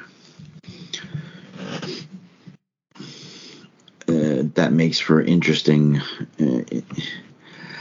because he would not be one. I mean, he's like what, third line center, third line winger, something like that. But he's been there, done that. In this instance, you bring in Jonathan Quick. I don't think you're playing him. No. If you are, I mean, his numbers don't bear out that he should be the guy starting. But like Marc-Andre Fleury, you better listen to him. Been there, done that. Couple of cups. Is Logan Thompson actually playing? Is he back again? I mean, I don't know. It's you need this. At this point, I don't believe any of the injury reports. Yeah, no kidding. That's a good point. He's not listed as injured, so in theory, yeah. But I didn't look to see when his last game was. I would imagine that he's probably going to be the one in net then. Defense has got to help out the goal for Vegas. You're right. Their goal scoring, you don't have that beefy 40 goal scorer, 50 goal, but you've got goal scoring up and down the lineup. I think the defense needs to help out goaltending because, again, Logan Thompson, rookie. But you've got guys who've been there. You've got Martinez. You've got Pietrangelo, Shea Theodore, White Cloud, McNabb. I mean, their defense is actually made up of guys who have been there and done that. So I would rely heavily on the defense to help out the goaltending and make sure that pucks are quick out of the zone, quick up to the forwards, get it going in the opposite direction. For Winnipeg, it's almost the same thing. The defense has got to give Hellebuck. The defense has got to help Hellebuck. Again, you look at the defense, and you've got Josh Morrissey, love it. Nate Schmidt, who's got experience. Neil Pionk, the guy you brought in the Trouba deal, who can do it. Dylan Sandberg, DeMello. They're a sneaky good defense. They're a sneaky good defense. They need to help out Hellebuck so that he's not standing on his head night after night. No, because when you do that in the playoffs, you give the opposing coaches everything they need to line up your execution order. That's putting it a little too bluntly, but they give you're handing away the playbook. You're literally handing away the playbook on how to beat you. And the thing is with them, it's not, yes, a hot goaltender can steal you a series. A hot goaltender might even win you but an abused goaltender is not the same as a hot goaltender. You need to give him he needs to not be facing 35 40 shots a night. He needs to defense has got to help him out, get the puck out of the zone again, get it up, get the offense going. They've got Kyle Connor, you've got Dubois, Ehlers, Scheifele, Wheeler, guys who can put the puck in the net, get the puck out of the defensive zone up to the forwards, get going in the opposite direction. Same thing I said for Vegas, but for different reasons. Vegas is a rookie goaltender. This one is the government mule who's been playing 55 plus games a year for his whole career. And then we have the last series. Edmonton Oilers, who are Pacific number 2, versus the Los Angeles Kings, Pacific number 3. These teams have kind of met before. Okay. This one should be easy, but I don't genuinely believe that it is. Because, well, it's easy to say, well, Connor McDavid just needs to be Connor McDavid. Okay. And after last year's playoffs, I think that is more true than it was in the past, because I think he had that playoff breakout where he learned how to play and win in the playoffs. I also think that you can't be one player deep or two players deep in the playoffs if one of them isn't your goaltender. You can win a playoff series with a great goaltender. Yeah, hot goaltender can steal you a series, sure. Unless your hot forward is popping in 12 or 15 goals in a round, which I don't think has ever happened. Certainly not in my lifetime. I think that you need a little bit more than that. So for me, for the Kings, looking at them, I want to see the Sean Durzi and the Alex Iafallo I've seen in past playoffs. Mm-hmm. I want to see these two be difference makers, not just not just water carriers. I'm not saying they were terrible in the regular season. I don't think they were. But Sean Durzi has another higher, more proficient gear with more torque in it. For the Edmonton Oilers, is Connor McDavid the best forward in the series? Yes, by a long shot. But I think that we need to see more than we have seen from Evander Kane and Warren Foegele in this series. I think that those two, if you assume that McDavid and Draisaitl will be blunted, I think that you have to get more out of guys like Kane and Foegele in order for the team to do the thing. Because I don't think that either side should be relying on their goaltending, even though Stuart Skinner is better than either of the two guys that Edmonton has to call on. I don't think that Stuart Skinner plays for Edmonton. Yeah, I'm sorry, that Los Angeles has to call on. Because, Korpisalo, he's played 11 games this year. That's not enough consistency. For the Kings. For the Kings. But that communication with your defense is still hugely important. Yes. I cannot just say, well, he had an okay 11 games. Yes, his playoff run with the Jackets in 1920, and I believe that was that the bubble? Which one? 2020? 2019? 1920, yeah. 1920, 68 games, 67 games. No, playoff run. He played.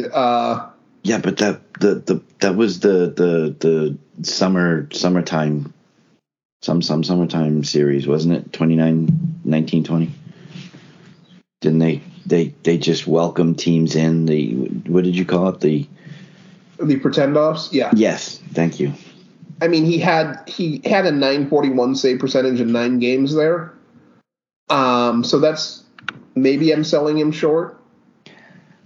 But I think that I'm more impressed by Stuart Skinner's long tenure or longer run, even if it's only 50 games, with a 914, given how bad the defense up there is. Right. Somebody vaguely resembling you told me that they brought in Ekholm. They're better now. And indeed they are, but that's one additional defenseman, and they brought in Nick Bjugstad, who was one additional forward.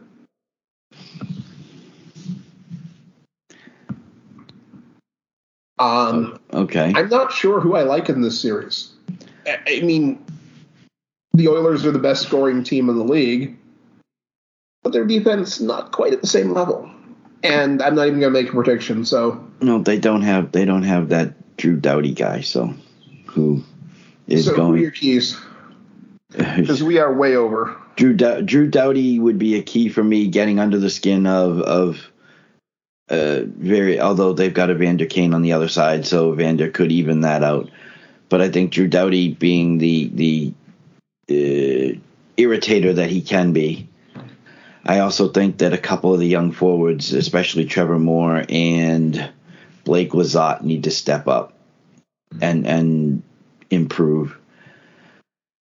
Do whatever they can, because they're going to need more goal scoring. Yeah, they got Fiala and Kopitar, and I think that they need a little bit of goal scoring, because Edmonton is going to do Edmonton things, and that means getting the puck to McDavid and Draisaitl and then throwing it on net. And Ryan Nugent-Hopkins with his 37 goals. And the issue is that after Hyman, they don't have a whole lot of goal scoring on Edmonton. You start looking around and you got 12 out of Nurse, 16 out of Kane. Granted, it was only in 41 games. I think Edmonton has to pretend they're not Edmonton. You're saying they have to channel their inner Boston Bruins, or they have to channel somebody other than Edmonton. Yes, Boston Bruins,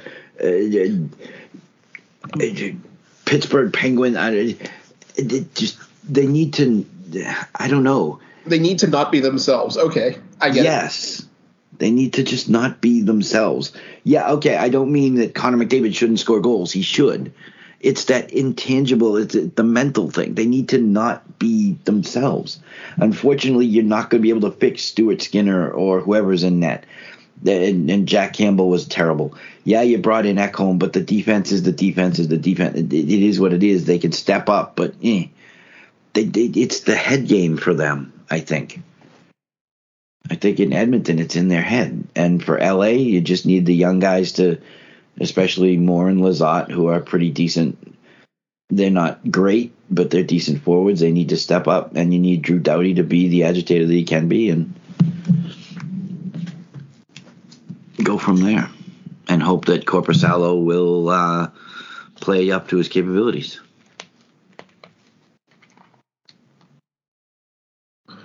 And that is almost where we're done. I will point everyone at a fantastic, or actually, before we go, a couple of things that just did not get to last week's poll, or midweek poll. Which of these players adds the most games to their playoff resume this year?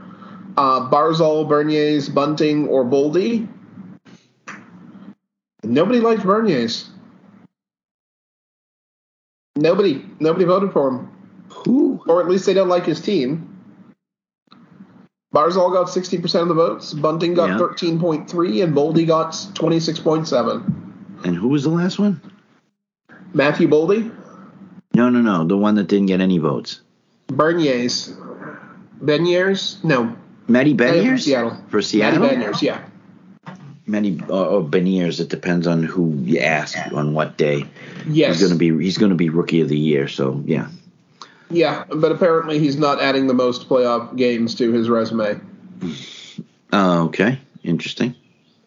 The date for the 2024 Top Prospects game has been set as January 24th. That will be in Moncton, New Brunswick. So those of you planning your vacations for next January, get her done. Last and certainly not least, but not something we're not going to talk about for more than 10 seconds each, there is a fantastic article on the relationship between Bergeron and Marchand that Emily Benjamin put up on the NHL website. It was on the 14th. It's absolutely worth reading because it's just perfect. You can hear the players' voices as you read the lines. It's just gorgeous. You can tell that these guys have been playing for a long time together, but you can tell that they spend more time together off the ice. I mean, they are from wanting to be neighbors to going for walks together. Break it down, my 5 seconds. They sound like an old, satisfied married couple. Yeah, or, brothers who grew up together. That are very comfortable with each other. Yeah. The kind of family that does everything together. And, I mean, just read the article. Absolutely will not regret it. At least not as much as the Panthers are going to regret their trolling of the Boston Bruins. So, hockey fans of all ages, shapes, sizes, colors, and tastes, thank you for listening. Share the show with your friends, family, and random people on the street. We love you. We'll be back next week. The playoffs are here. The playoffs are here. The playoffs are here.